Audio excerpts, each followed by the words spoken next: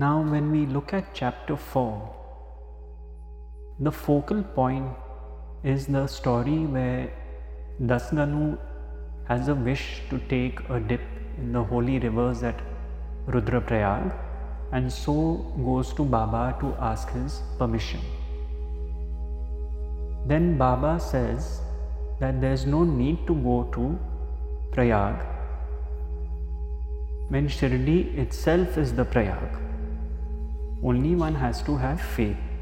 And as Baba said this, from both Baba's toes, water trickles down, and that water represents the twin streams of the Ganges and the Yamuna, which meet at the Prayag. This is the story, and of course Ganu was moved to tears. Now, there's a very big lesson here.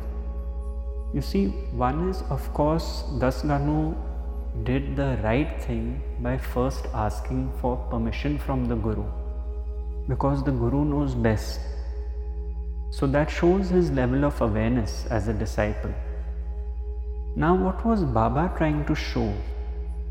That when one has full faith in the Guru, when one is immersed in the Guru's teachings, when one is under the protective umbrella of the Guru, then there is no need to go elsewhere in order to gain favors, so to speak, or to please the Lord, because the Guru is the Lord. And so here we have Baba giving this spectacular demonstration of the Ganges and the Yamuna flowing from his toes. So as we all know, the symbolism of the Ganges is to take a dip in there to wash away one's sins. So what Baba is showing is, when you take refuge in the Guru, that is what will happen in any case, you see. Now, this is the importance and the significance of the Guru, that everything is kept at the Guru's feet.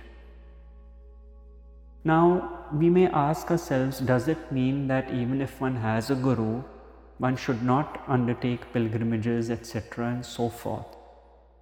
We can look at it objectively. If one is going with a sense of gratitude, joy, and feeling a natural pull, there is no harm in it. But what is the intent with which we go to these places? Is it to gain favors, to increase our storehouse of karmic points, and so on and so forth? Material benefits? This we have to ask ourselves, because all this actually comes to an end when one is sitting at the feet of the Master. So it is a personal decision.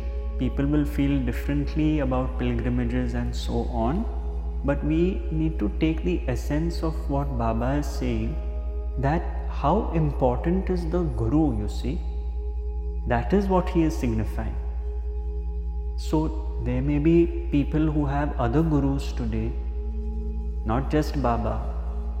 For most of us here on this channel, Baba represents the Guru or the Sadguru, which means that some of you may have Gurus in physical form, and that physical Guru leads to the Sadguru, which is Baba. But either way, what Baba is showing us is the importance of the Guru principle. That faith that whatever happens in one's life, good or bad, pleasure or pain, is ordained, and the grace of the Guru is on our side to take us through life's situations and life's challenges. This quotation was by my teacher Ramesh Balsekar, and it is so pertinent to this story of the two rivers. Rameshji says, just as the flow of a river ceases once it reaches the sea, so also all discipline and effort for liberation cease when one meets the Guru. So it is a most beautiful leela which has been shown to us, and hopefully we imbibe these deeper significances of these stories rather than just being happy and saying what a great leela this is that Baba has done. To understand, to imbibe, to see that this teaching percolates in the heart. That is the intent of these chapters in the Satcharita.